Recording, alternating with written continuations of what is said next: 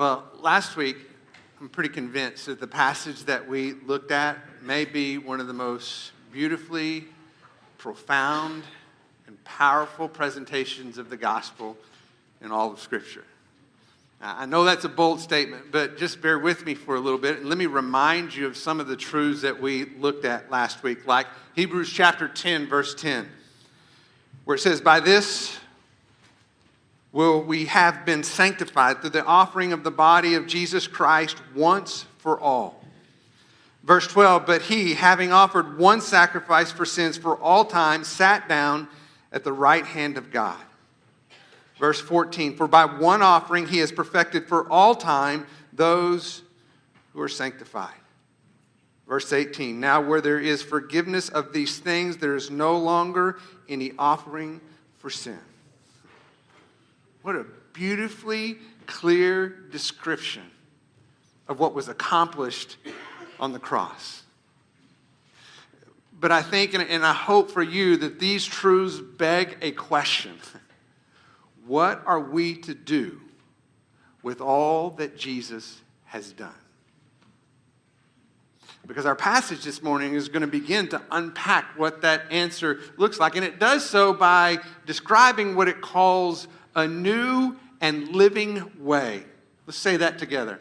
A new and living way. It's really important to grab a hold of that because it is packed with goodness. And even in just the few verses that we will look at together this morning, I hope that you find it is abundantly more than you could ever ask or imagine. It's a new and living way. The author wants us to see how the fruit of our faith that comes from our confidence in Christ is a faith that invites us to draw near into the very presence of God. It invites us to hold fast our confession of faith without wavering. It invites us into a community of people who are striving together for the sake of the gospel. So before we look at these truths together this morning, let's go to the Lord in prayer. Father, I ask in this moment that you overwhelm us with the significance of your truth, with the power of your Spirit, with your opening of our eyes and our ears to see and to understand all the goodness that is built into this new and living way, made possible because of a new covenant that came through the one sacrifice that Jesus made for sin for all time. Lord, please, in your mercy and grace, allow these truths to penetrate deeply into our hearts, even mine as I speak. Lord, speak to me. Lord, thank you for the privilege of being in your presence even right now. So we walk in with confidence because of what Christ accomplished. And we are expectant of what you will say and what you will do in and through our lives. We pray this in your name. Amen. All right, if you would, turn to Hebrews chapter 10. And I would love for you to read along with me, beginning in verse 19, as we discover this new and living way. The writer says, "Therefore, brethren, since we have confidence to enter the holy place by the blood of Jesus, by a new and living way, which he inaugurated for us through the veil, that is, his flesh, and since we have a great high priest over the house of God." Now I want to pause there because we're going to take these things in small bites. There's good stuff here. The word "therefore" links what's coming to what's already been said.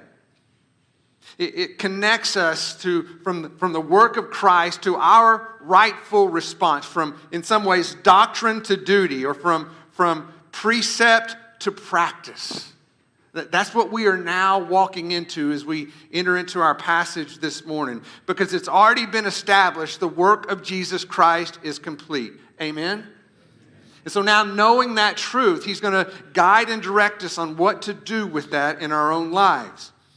In verse 14, we read last week that he has perfected for all time those who are sanctified. And I hope that word sanctified takes you back to the imagery of the tabernacle that we talked about when we took the tour. You remember? I want you to think about things like that golden lampstand and that Ark of the Covenant that were all a part of Israel's worship experience. These were objects that were consecrated, right? They were set apart as holy.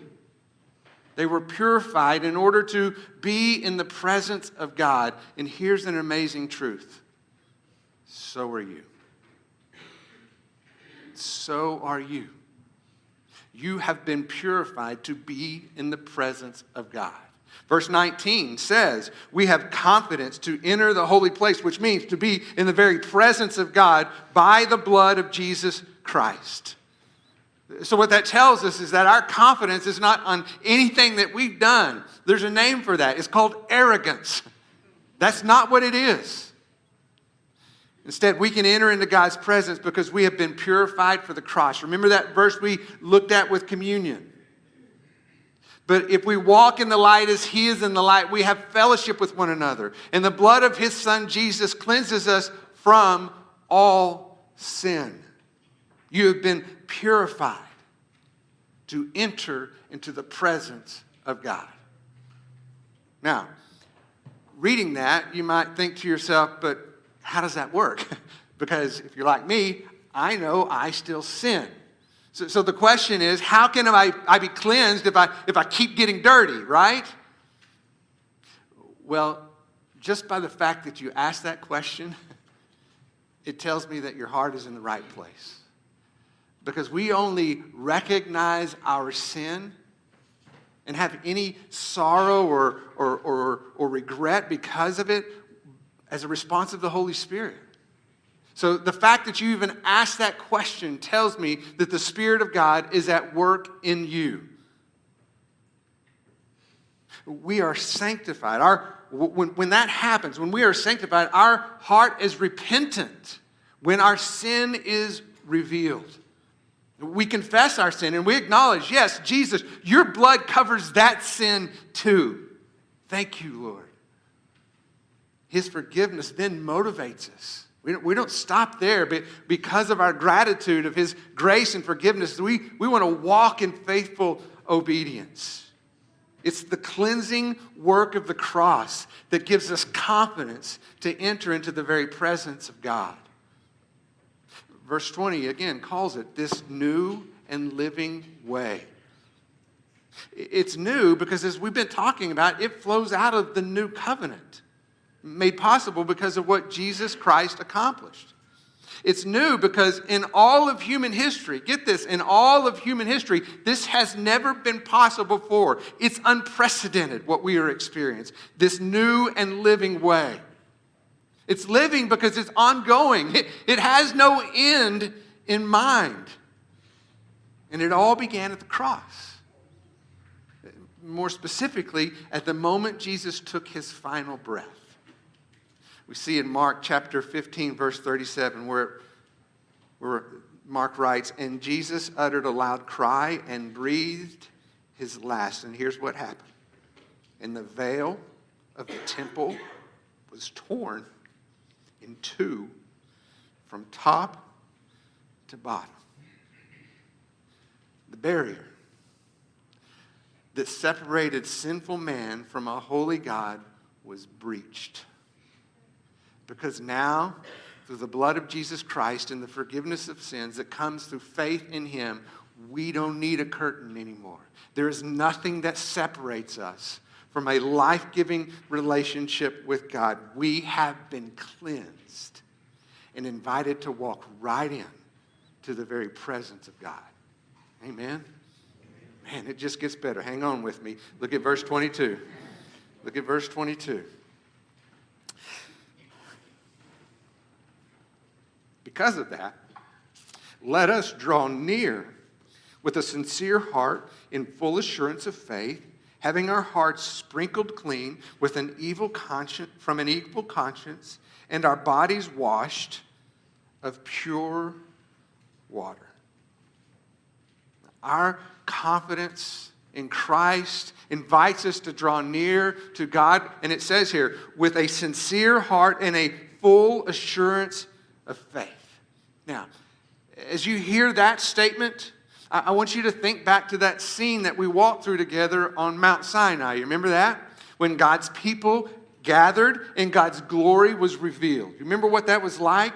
They were told they could only approach so far and go no further. And at that moment, this cloud descended from the sky down to the earth. And as it did, it was filled with thunder and lightning and smoke and the sounds of trumpets. And the earth began to shake, and the people became so terrified that they begged Moses to speak instead of God, because it tells us they were so convinced, having been in the presence of God, if it were to continue, then they would surely die. But that's not what's being described here in our passage, is it? Something has changed. There's a new and living way. Your faith in Christ, it says, gives you complete assurance. So much so that you've been made worthy by the blood of Jesus Christ. This new and living way is not marked by fear. You are invited to draw near to the throne of grace with confidence. You see, they were in fear because of the reality of their sin. But we have no fear because our sins have been forgiven. You see the difference?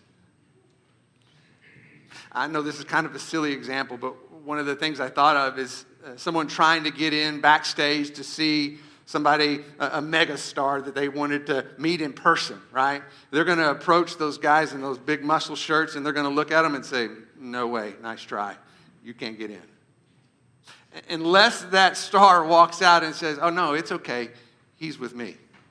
And then they step aside and you have full access. Well, Jesus is our advocate as we approach the Father. And he says, it's okay. He or she, they're with me.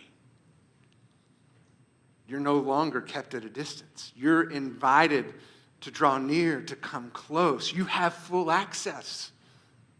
Verse 22 says, your heart has been sprinkled clean from an evil conscience, and your body is washed with pure water. It's telling us this, that you've been made clean from the inside out. Like Moses did with the Israelites, you've been sprinkled with the blood of a sacrifice. But here's the difference. Instead of trying to follow God's law and repeatedly failing and offering sacrifices as a reminder of your sins, which day by day could never take away your sins, now you follow Jesus, who perfectly fulfilled the law. And his righteousness has been credited to you by faith. That's why you have access. Philippians chapter 3, verse 8 says, I count all things to be lost in view of the surpassing value of knowing Christ Jesus, my Lord, for whom I've suffered the loss of all things, and count them but rubbish, so that I may gain Christ and may be found in him, not having a righteousness of my own derived from the law, but that which comes through faith in Christ. Here it is, the righteousness which comes from God on the basis of faith. You see, our mind, our conscience is not clear because we have this impeccable reputation. Okay? Our conscience is not clear because somehow we have these personal accomplishments. What this passage is telling us is that we have confidence. Our conscience is clear because of the righteousness of Christ that has been credited to us. That's why. That's the assurance that we have that allows us full access into the very presence of God. We draw near because of Christ's forgiveness, not because of our faithfulness. Amen? It gets better. Look at verse 23. Let us hold fast the confession of our hope without wavering, for he who promised is faithful. First, we were invited to draw near. Now we are encouraged to hold fast. And when you hear that phrase, I want you to think of a tight grip on something that's really important to you. What it reminded me of is when we had young boys and we would walk into crowded places, I would have a tight grip. I would hold fast to my boys' arms because they were very important to me. And I wanted to make sure they were secure in my grip. That's the same idea here. It says we hold fast to the prized possession of our hope-filled confession. What we're doing here is that we're holding fast to the hope of our salvation. It's the assurance of our eternal security. Again, not based on my performance, but it's based on God's promise.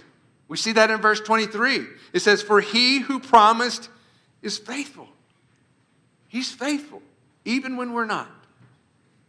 And he goes on, and I want you to kind of understand the significance of this. Let's just think for a minute of just a sample of some of the promises that were spoken by Jesus, our Savior. He promised his forgiveness, didn't he? He promised his peace. In John 14:27, it says, "Peace I leave you. My peace," think about that, the peace of Jesus Christ, "my peace I give you. Not as the world gives do I give to you, so do not let your heart be troubled.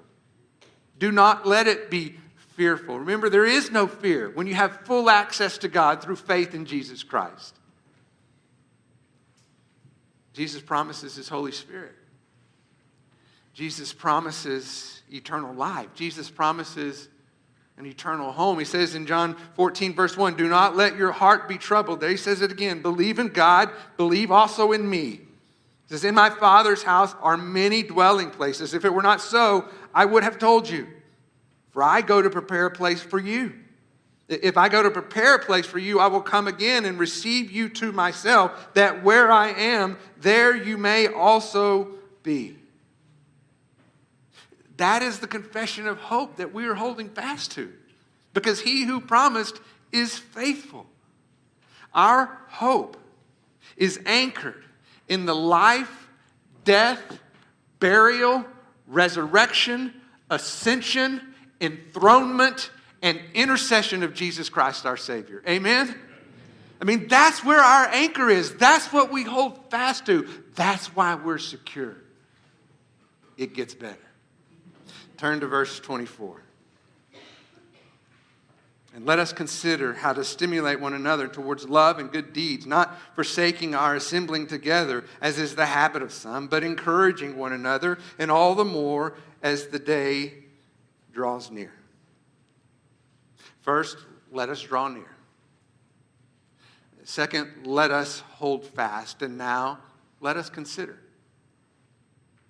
And I believe when we look at these three statements in particular, they answer that question of, because of what Christ has done, what shall we do? And I think these are commands that we are called to as a response to our confidence in what Christ accomplished. We are called to draw near. We are called to hold fast. We are called to consider how to encourage one another towards love and good deeds. The New American Standard says to stimulate one another. The NIV says to spur one another on. The ESV says to stir up one another.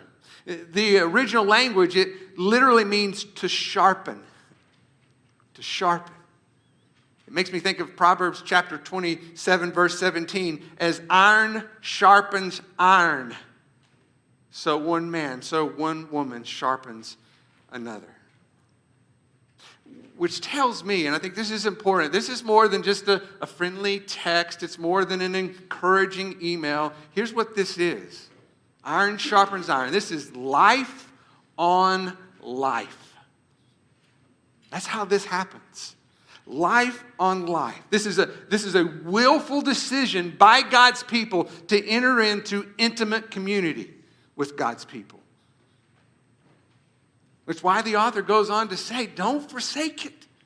Don't forsake your gathering together, as is the habit of some. And I've said it before, I'll say it again. We were created from community for community. It's part of God's design for his people. It's part of the recipe of how we flourish through our faith in Christ. So much so that the strength of our faith, don't miss this, the strength of our faith is directly tied to the depth of our fellowship with one another. And the author acknowledges, look, this is something, even in the early church, that people seem to overlook. Don't forsake your gathering together. Now, for them, it was mainly due to fear, I believe, and quite frankly, a legitimate fear. Because remember, as we opened up our study of Hebrews, we were reminded that these were people in the midst of persecution. Okay? There were people being wrongly arrested, wrongly thrown in jail, wrongly killed for their faith in Jesus Christ. So there was some fear, legitimate fear. Would you agree?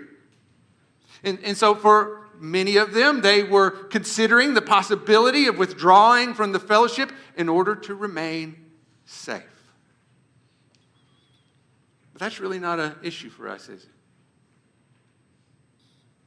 Or maybe it is. And not because we're persecuted, because let's be honest, that rarely happens for us. In fact, our constitutional rights allow us to assemble together. Praise God for that privilege. But I think there's plenty of ways that we can play it safe. Especially now that technology allows us to bring what happens on a Sunday morning right there into your own comfortable living room. And we can convince ourselves that we can be connected without being physically present. But that's not really what I have in mind, because I do know that there are people who are homebound, who would be here this morning if there was any possible way. But again, I just talked to Raj this morning. He's got to be with David. He comes once a month because otherwise he's there with his son, which is where he should be. And he stays connected with us in that way. But he told me this morning, didn't you, Raj? It's not the same as it is being here. Don't forsake your gathering together. That's not what I had in mind. What I have in mind is the decision to play it safe by choosing to be private. It's an unwillingness to open up your life to other people. And I want to be sensitive here, because I want to recognize the fact that some of you have been deeply hurt by opening up your life to another person. Some of you have been hurt because you've opened up your life in the church. And let me tell you, I mean this. I'm so sorry if that has been your experience, because there's been way too much of that in and through our church in recent years. Not this church specifically, but the church at large. We read stories about this all the time. It breaks my heart. And I'm so sorry if that's been your experience. But at the same time, I think we could all agree that for any of us to enter into any depth of intimacy in any relationship, it requires risk, doesn't it? We can't eliminate that fact. You can't love the real me unless you really know me. But with that risk comes great reward. I've shared with you some of the things that I've struggled with in my own life, and I've told you, and I'll tell you again, that I know for a fact that there are pastors who have lost their jobs by choosing to do that, to be vulnerable to their congregation. It's happened. I promise you it's happened. It's risky. But I want you to know what an incredible blessing it has been to me, because I've been so loved and cared for by this gracious church family. I've been so loved and cared for by my own wife, having opened up my life to her. I know, we're all far from perfect. We know that. There's not a person in this room who doesn't realize that they have flaws, right? But there's no greater place of healing than being fully known and still fully loved. Is that right? There's no greater place of healing than being fully known and fully loved, being honest with others and still being accepted. I remember Lynn's testimony when she talked about the fear of opening up to someone and how they might respond. And when she finally built the courage to do so and they didn't run away, it brought more freedom and healing than she'd ever thought possible in that moment. Because she was fully known and yet still fully loved. It brings healing in your life. But that's part of God's design for the church. That's the way He intended it to be. If this is not a safe place, then there's something desperately wrong. This has to be a safe harbor for people to find healing and hope. You see, when we gather as God's people, we should have expectant hearts, okay? Every time you walk in those doors and you enter this place, I want you to have an expectant heart. I want you to expect to encounter the living Christ in a very unique and special, powerful way. And yes, I know you don't have to go to church to be a Christian. I get that. You also don't have to live together once you're married. But it sure helps both relationships when you do. Right? Am I right?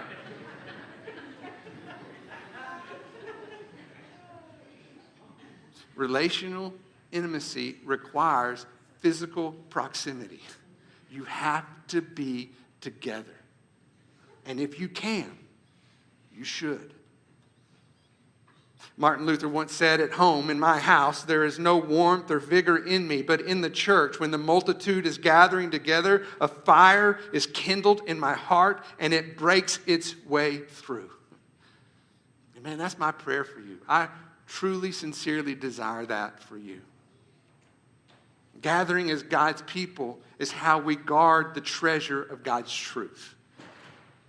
Gathering as God's people is how we share the blessing of God's Spirit, because the Scripture makes it clear that each one is given a manifestation of the Spirit, not for our own personal well-being, but for the common good. We were created to be interdependent on one another. By God's design, we flourish in our faith when we gather together.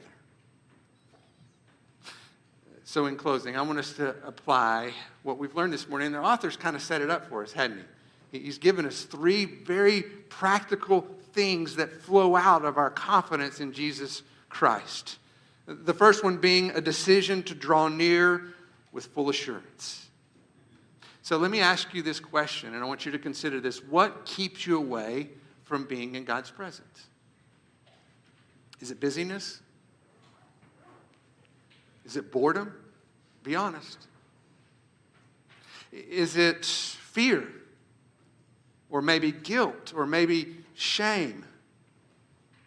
Well, instead of focusing on any of these obstacles that might stand in the way, I want to just shift your attention and ask you to think about Jesus, who has made a way.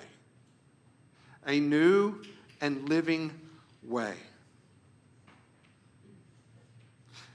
I want you to consider what it means to be invited into the presence of God.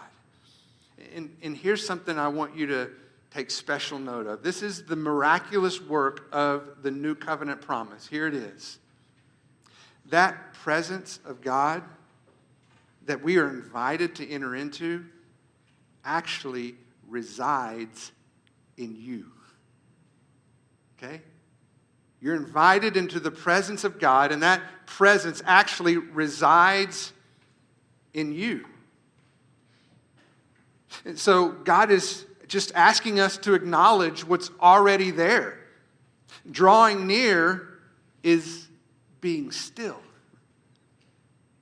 Drawing near into the presence of God is being still in the presence of God, who resides in you as you speak to Him through prayer, as you hear Him speak to you through His Word, as you are made clean as you confess, as you are strengthened by His promises. Drawing near begins with being still, being willing to listen. But it also is a commitment to hold fast. I want you to think about this one like being in a boat that is easily drifting as it follows the current, but you're going to set down an anchor so that your boat doesn't just go with the current, and that anchor is Jesus Christ. That's the hope of your confession. That's what keeps you steady. I know for me, what that means personally is that I have got to regularly preach the gospel to myself. Okay? I've got to remind myself of the faithfulness of God's forgiveness. I've got to remind myself of the freedom from the enslavement to sin that is promised through this new covenant reality. I've got to remind myself of the hope of the abundant life, of being filled with joyful gratitude. I've got to preach the gospel to myself. But at the same time, I can't do this by myself. God created us to be interdependent upon one another. And so I need you to preach those gospel truths to me as well. In fact, my understanding of God depends upon my relationship with you. Because if you think I'm standing up here because I have all the answers and I'm somehow different than you, then you are desperately wrong. Please do me a favor and speak truth into my life as faithfully as I'm trying to speak it into yours, because I need it just as much as you do. Remember, as iron sharpens iron, so one man, so one woman sharpens another. Life on life, honest conversations, being brave enough to be vulnerable, and then gathering as God's people as we draw near into God's presence together with expectant hearts, seeing how our worship draws us into the very presence of God and allows us to experience the very fullness of God, how we are ministered to one another by the very Spirit of God that resides within us, so that we leave this place giving glory to God for all the great things He has done. And we take that into our week and we live life on life together, spurring each other on to love and good deeds, and even more as we see the day drawing near. Amen. Let's pray. Father, thank you for packing some incredible truth in just 7 verses. What a privilege to know that because of what you've accomplished, there are some magnificent, new and living ways in which we now live because of our confidence in what you have accomplished on the cross. We can draw near to the very presence of God. There is no barrier. There is nothing that stands in the way. And not only that, we can enter your presence because your presence is already entered into us, and all we have to do is be still. Be quiet. Listen. Hear your word. Confess our sins. Receive your grace. Walk in obedience. Father, thank you for the promise that we have a hope that is steadfast, immovable, unshakable. Our anchor is Jesus Christ, and we hold fast to Him. And Lord, thank you for the privilege. Lord, perhaps because it's so common, we lose sight of how important it is, the fact that we can gather together. So if we can, may we not forsake the privilege of being with each other, experiencing in unique ways that are just not possible on our own what it means when God's people gather together in worship and praise. So Lord, as we do that this morning, as we finish up our service, I pray that we take this heart throughout the week. We share it with one another as we spur each other on to love and good deeds, and then we come back on Sunday and we enter into the blessing of this fellowship once again. We pray this in your name because of our confidence in all that you've accomplished. Jesus Christ. Amen. Amen. I used to tell my kids when I had something really important, look in my eyes. Look in my eyes. I love you. I love you. And I want to walk this new and living way with you, drawing near into the very presence of God, holding fast to the confession of our hope, gathering together as a privilege of God's people, singing praise and glory to His name as we long expectantly for His return. Amen? Let's pray. Lord, I thank you for this family. I thank you for the privilege we have to gather together. I thank you, Lord, that we draw near to your presence, not because we have to go to a certain place, but because you are present within us and we are just called to be still, to live simply, to walk humbly, to love mercy, and that we would share life on life together as God's people in a world that is not our home. But we look expectantly for the day that you take us to the place that you have prepared.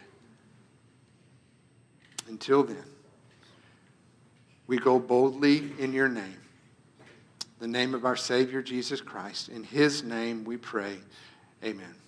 Have a great day.